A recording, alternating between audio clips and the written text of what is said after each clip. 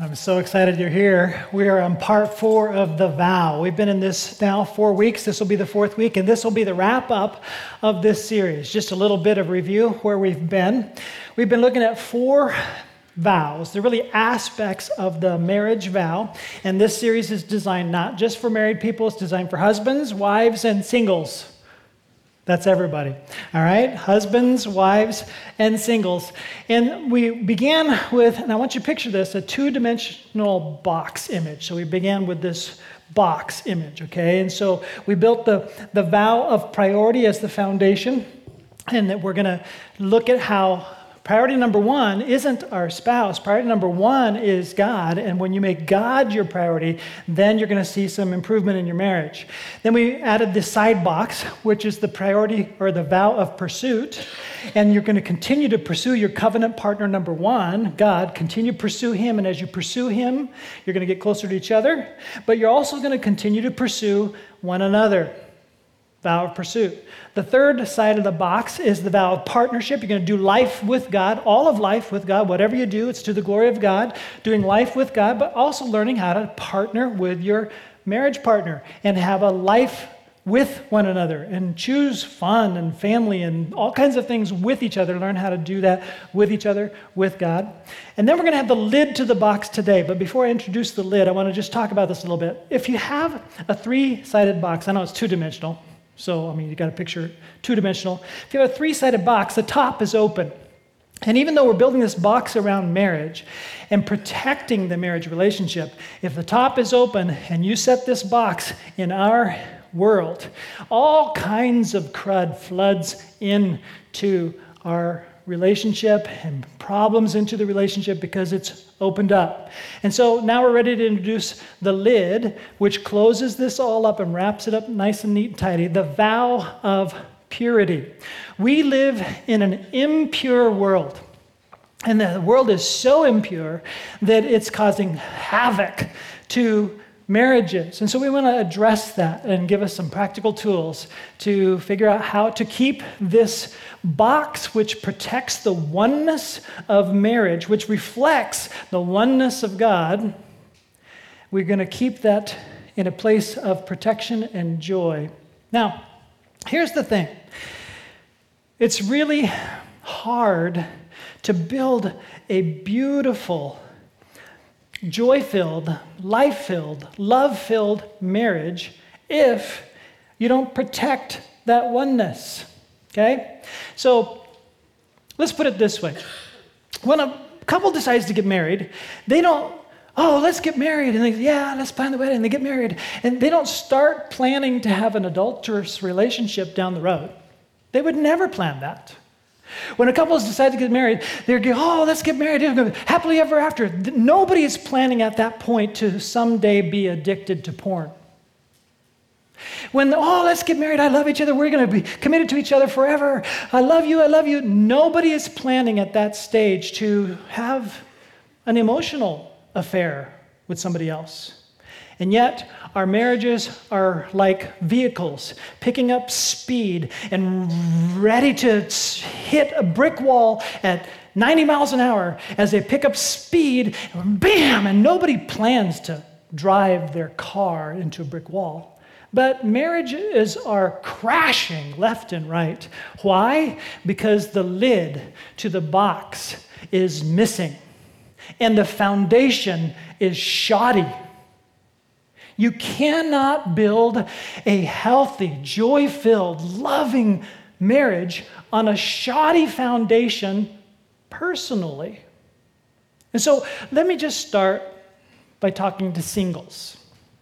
Maybe so far you feel a little left out in this series. You feel like, I really have to work at trying to learn here. But I want to just be real clear. No, everything that we've been saying so far applies to singles as much as it does to married people. Here's the deal. In our culture, nobody thinks that what I'm doing right now will affect me later.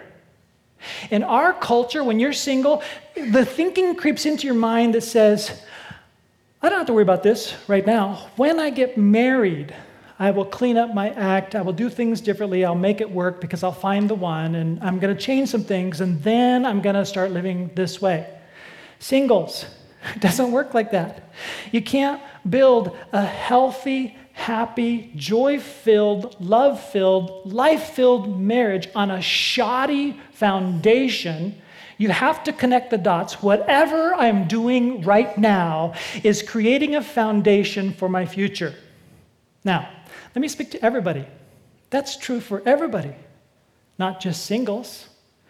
If you have built a really solid foundation personally, it's going to affect not just your personal future, but the future of all of those around you. And so the vow of purity is really, really important. We're going to talk some more about foundations. So let's talk about good foundations, bad foundations, and here you have that in front of you. Good foundations. Build a solid life with God, and He will breathe life into your marriage through you.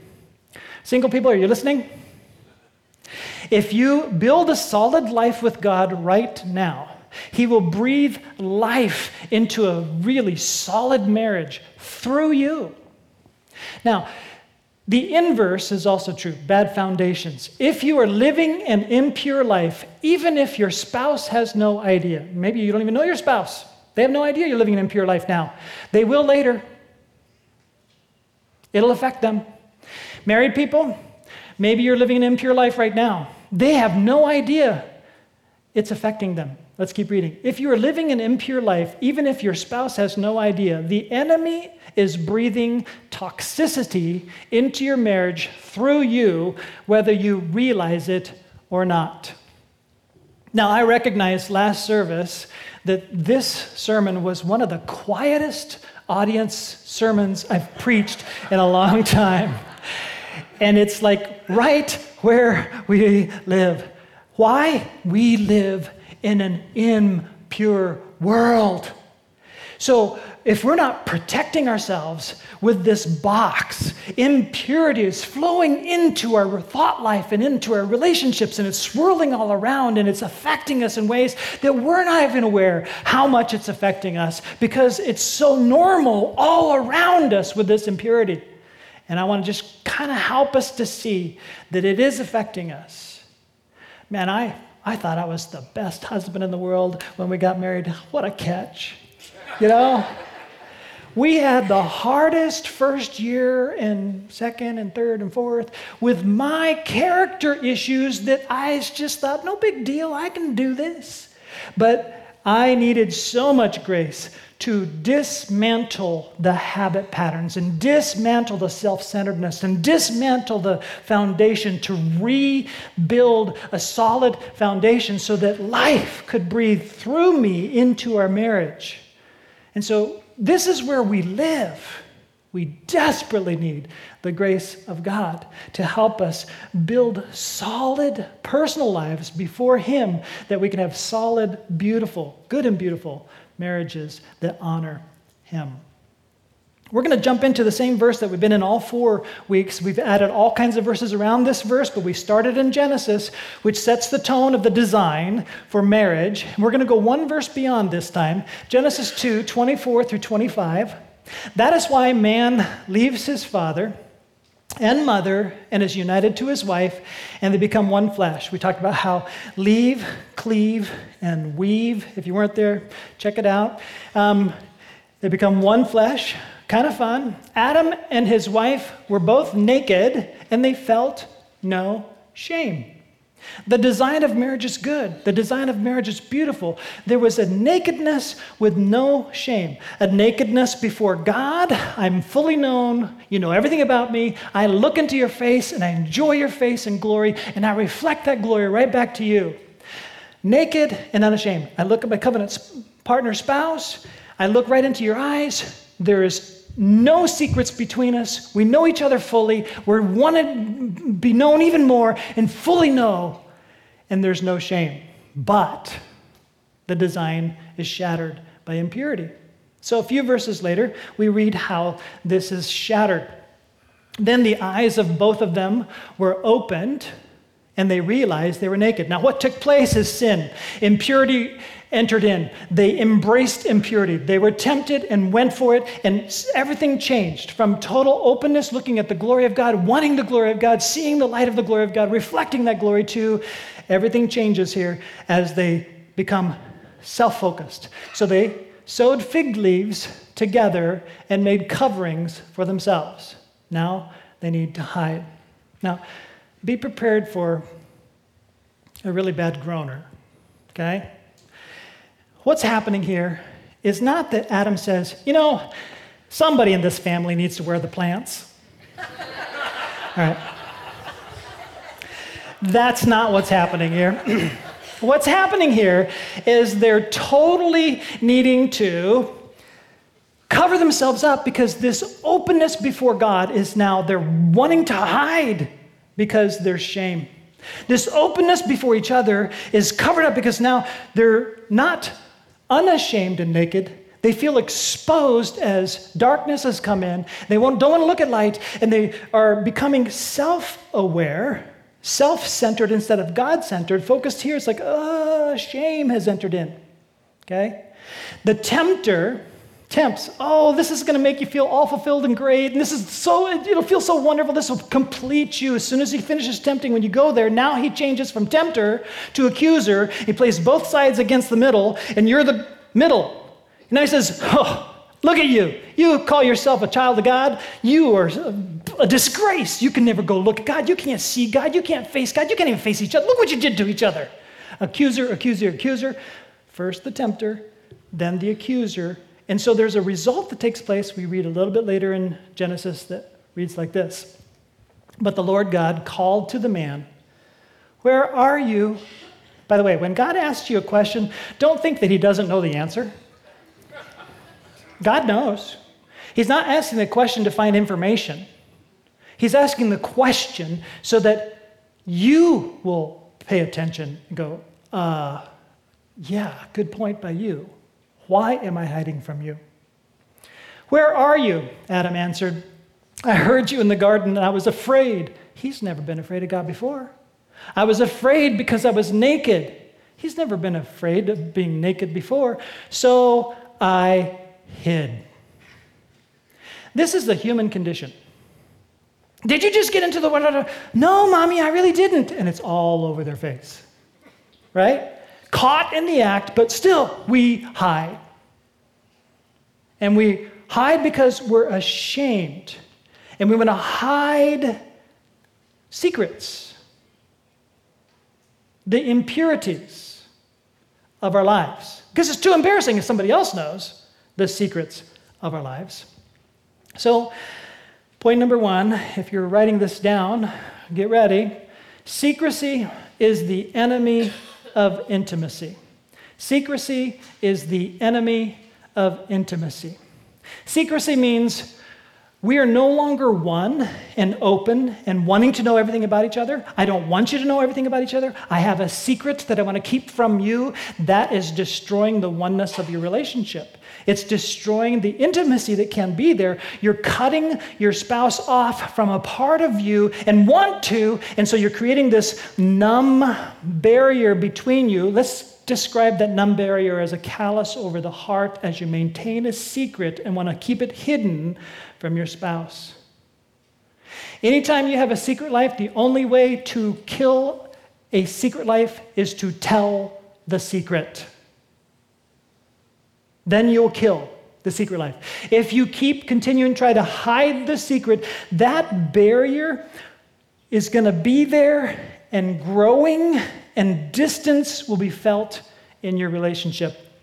And it is damaging your oneness. Now, I'm going to put the vow of purity in a phrase. It's point number 2.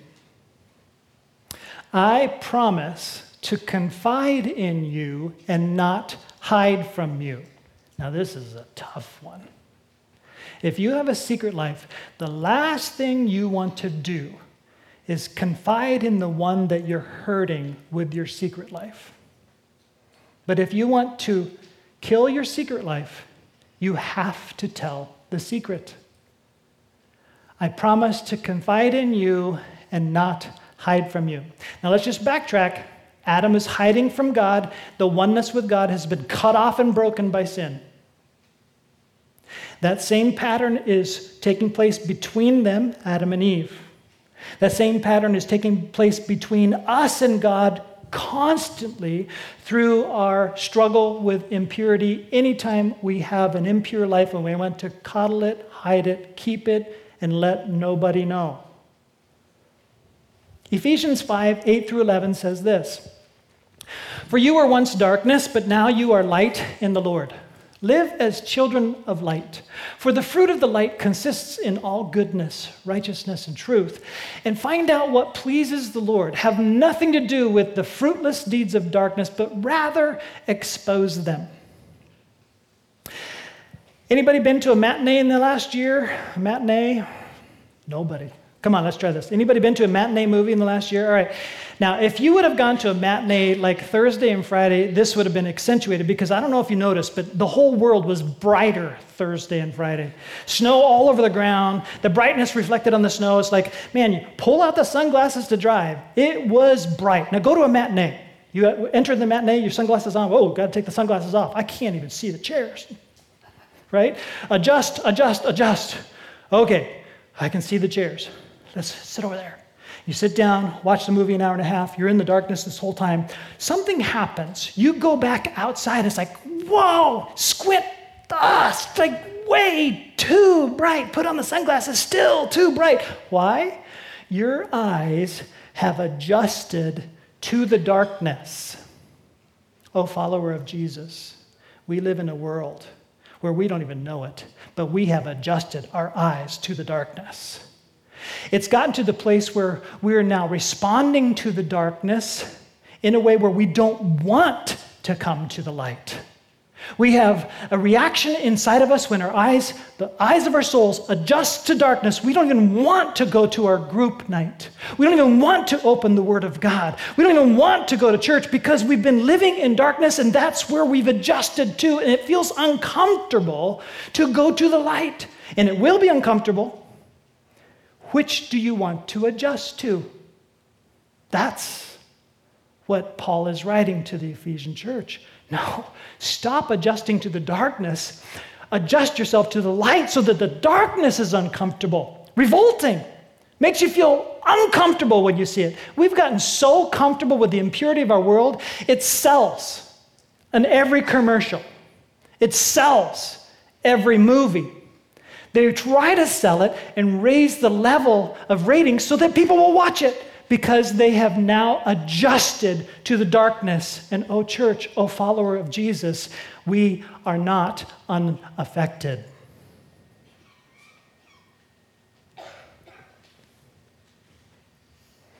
Here's a statement. You will never find healing by hiding in the dark. Shame grows best in the dark. Let me make it stronger. Sin grows in the dark. Let me make it stronger. Sin is like a black mold that in the dark sets off toxicity that is poison to your soul and poison to the relationships around you. The more you keep your impurity and your secret life a secret, the more that poison is affecting your soul and heart and everyone around you, especially your spouse. Ephesians 5:3 says, "But among you there must not be even a hint of sexual immorality." Before becoming the lead pastor at this church, I was a youth pastor for nearly 8 years. And I had to define sexual immorality to young people because even 30 years ago, they were redefining what sexual immorality was. And our culture redefines sexual immorality. Here's how our culture thinks of sexual immorality. Anything is okay as long as I don't hurt somebody else. And I'm not hurting somebody else as long as it's not adultery. There's the line over there. I haven't committed adultery. I'm not in an external relationship while I'm in this relationship, so I'm good. Let me redefine sexual immorality according to the language this is translated from, because this is real generic terminology. What is sexual immorality? This is a translation, this particular translation, of a Greek word.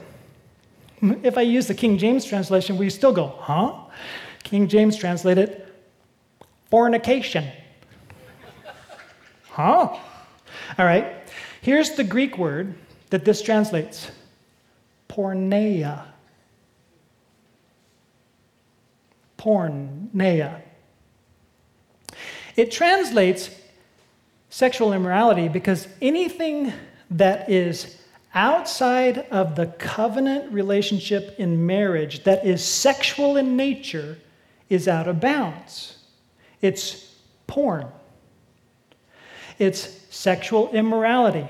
Sex was designed by God for the person to leave father and mother, to join together with spouse and cleave together and protect in purity that relationship to create family. Anything outside of that covenant relationship is porneia, sexual immorality. Now, but among you there must not even be a hint of sexual immorality. This is really a big deal. It's like God is saying, why would you drink a little bit of poison?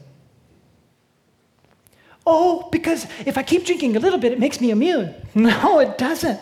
It builds up toxicity and is destroying you and destroying your relationship.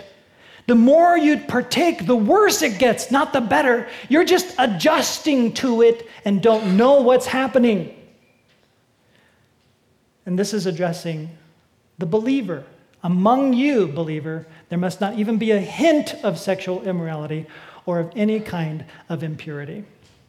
Christians still think of adultery as over there, and what I'm doing right now in my private life isn't that, because I haven't crossed that line. Jesus says, yes, you have. No, I haven't. Yes, you have. Here's Jesus weighing in on the matter. You have heard that it was said, this is Matthew 5, 27 through 30, you shall not commit adultery. But I tell you that anyone who looks at a woman lustfully has already committed adultery with her in his heart. If your right eye causes you to stumble, gouge it out and throw it away. Seems a little drastic, don't you think? You know, I go to a men's group every Wednesday, and I still haven't come and arrived and seen cyclopses with one arm coming to men's group. It's like, so what is Jesus saying here? If your right eye causes you to stumble, gouge it out and throw it away. It is better for you to lose one part of your body than for your whole body to be thrown into hell. He's saying this poison you're participating in and thinking you're adjusted to and it's no big deal is a big deal. And if your right hand causes you to stumble, cut it off and throw it away. Do whatever it takes to free your soul from hell because you're attaching your life to impurity. It is better for you to lose one part of your body than for your whole body to go into hell. Now, if I tried to take this literally and I chopped out my eye and I cut off my arm, I'd probably use my other eye and my other arm. So getting at it from the outside of my body is probably inadequate. But I need to be drastic enough to get at it, and that's Jesus' point. I'm so drastic that, first of all, I did it, and then I asked every staff member to do it. We put on every digital device we have a program called Covenant Eyes, and I let them choose who their accountability will be so that the accountability person, I recommend for guys that it not be your wife for this this particular task. Find a close male to be your accountability partner that gets the info on a weekly basis as to where these digital devices called up screens. As soon as we did that, all temptation gone. You kill any secret by exposing the secret. You don't want to expose the secret, and you have a brother that's going to hold you accountable and say, let me pray for you. You need to get a hold of this. That would be one way. But maybe for you, that's not even the issue. Maybe for you, the impurity is less than just where you go on digital devices. Maybe it is going to require a complete media fast to readjust to light. Because you've so adjusted to the media you're putting into your soul that you don't even see it as impure. Here's a quote that I've cobbled together. It's my own words. When you stream garbage into your soul, garbage eventually comes out of your life. Although there may be a buffering delay, so I'm treating you as if you're streaming a movie. Although there may be a buffering delay, whatever you continuously stream into your soul becomes your life movie. But before your trashed movie comes out, your software is infected and reprogrammed to the acquired taste for impurity. While wanting more and more garbage, you will be satisfied less and less. And if something drastic is not done, you will continue in a downward spiral of escalating addiction towards self-destruction. Did you notice how quiet it is in here?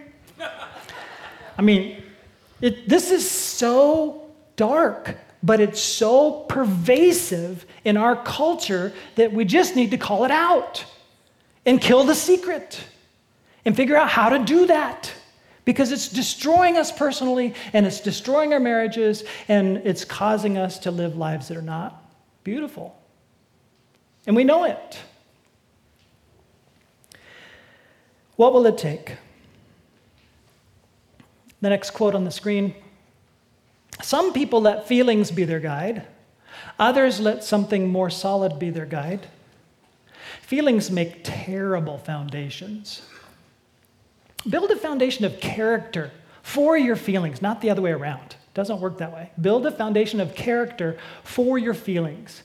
Consistently good feelings are built on good and solid character. Okay? People are not doing well in their jobs because they're basing their decisions on a daily basis on their feelings. I don't really feel like going today. I'm feeling ill. I think I'll call in sick. I'd rather do this. I feel really like I want to pursue this. Those are feeling-based foundational living. It's like that doesn't work. You need a character-based foundation that will usurp dangerous feelings that is capturing your heart and soul. Don't trust your dangerous desires. Those feelings are dangerous to you. You have an enemy, and you've brought into yourself toxicity that is affecting your heart. So build character. Guess what? I can't build a foundational character by myself. I can't try to build a foundation by trying harder. Self-help books just won't do it because self is the problem. I need God, the life of God filling me up, the grace of God forgiving me, the grace of God purifying me, this little box, the washing of the Word of God, cleaning out the gunk so that I even want what's pure. God has to enter in. I got to keep coming to God so that He builds the character. So, point number 3, let's get practical. How do I stay pure? How do I stay pure? Psalm 119, 9 through 11 reads this way: How can a young person stay on the path of purity? By living according to your word. Single people, listen. You want a great marriage? This is the answer. By living according to your word, I seek you with all my heart. Do not let me stray from your commands. I have hidden your word in my heart that I might not sin against you. He's not a killjoy trying to take away all the fun. He's a protector trying to give you a good and beautiful life. Trust him. Take truth into you. Make that your goal to please God, and you're going to create a foundation of living that others lack. Romans 12:2, Paul now in the New Testament, building off of that says, do not conform to the pattern of this world. Let's slow this down.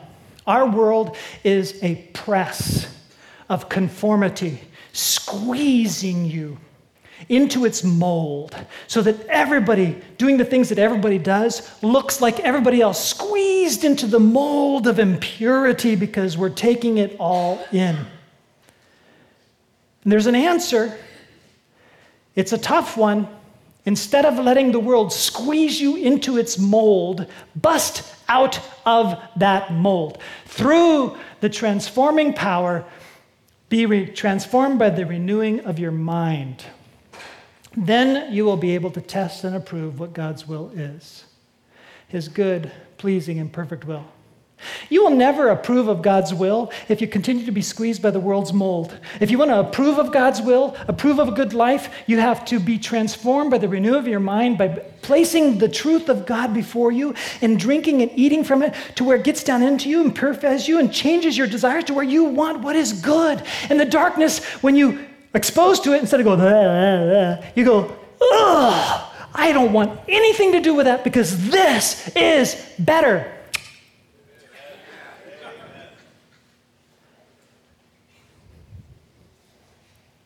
Here's my words again, and sorry about these long quotes, but I want to make sure to get this through. When we wade deeply into the joy of life, made available through Jesus' victory, and he washes us with the water of God's word, the poison of impurity begins to lose its gravitational grip on us. Why? Because a much greater power, the orbital pull of God himself, becomes our central attraction. God is the only fixation that actually fixes, making us whole. Our souls are unique in that they have been designed to fixate. And the only fixation they're really designed for is a fixation on God himself. And if you go for any other fixation, you will orbit around something. It could be bad, impure, it could be good. But if you orbit around some other fixation, it's taking you out of orbit from God himself as our central fixation that fixes us. And we get off track and out of whack. And we begin to want what is not good more and more and desire God less and less. God is the only fixation that will fix and settle you into a place of life and joy and peace and wholeness. Fix your soul on God and orbit your life around him. Proverbs 28:13 says, whoever conceals their sins does not prosper, but the one who confesses and renounces them finds mercy. This is hard. Confess their sins? That's really comfortable. It's about as comfortable as, can you come closer so I can throw up on you? Confession. This is the answer. If you want to get rid of your secret life, tell the secret.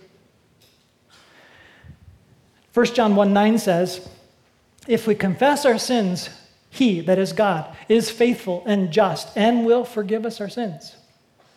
Listen, I'm not pointing my finger here. Every one of us live in an impure world. Every one of us have fallen to impurity. Period. Jesus is just calling us out. The only answer is God and confession and his washing us pure and changing us from the inside. That is the answer. And some of us think, we've done that, it doesn't work. Well, the Bible doesn't stop there. If you've done that, it doesn't work. You have one missing piece, and James gets into it. James chapter 5, verse 16. Therefore, confess your sins to each other and pray for each other so that you may be healed. Maybe you were forgiven, but you haven't killed the secret. And you're still pretending with God.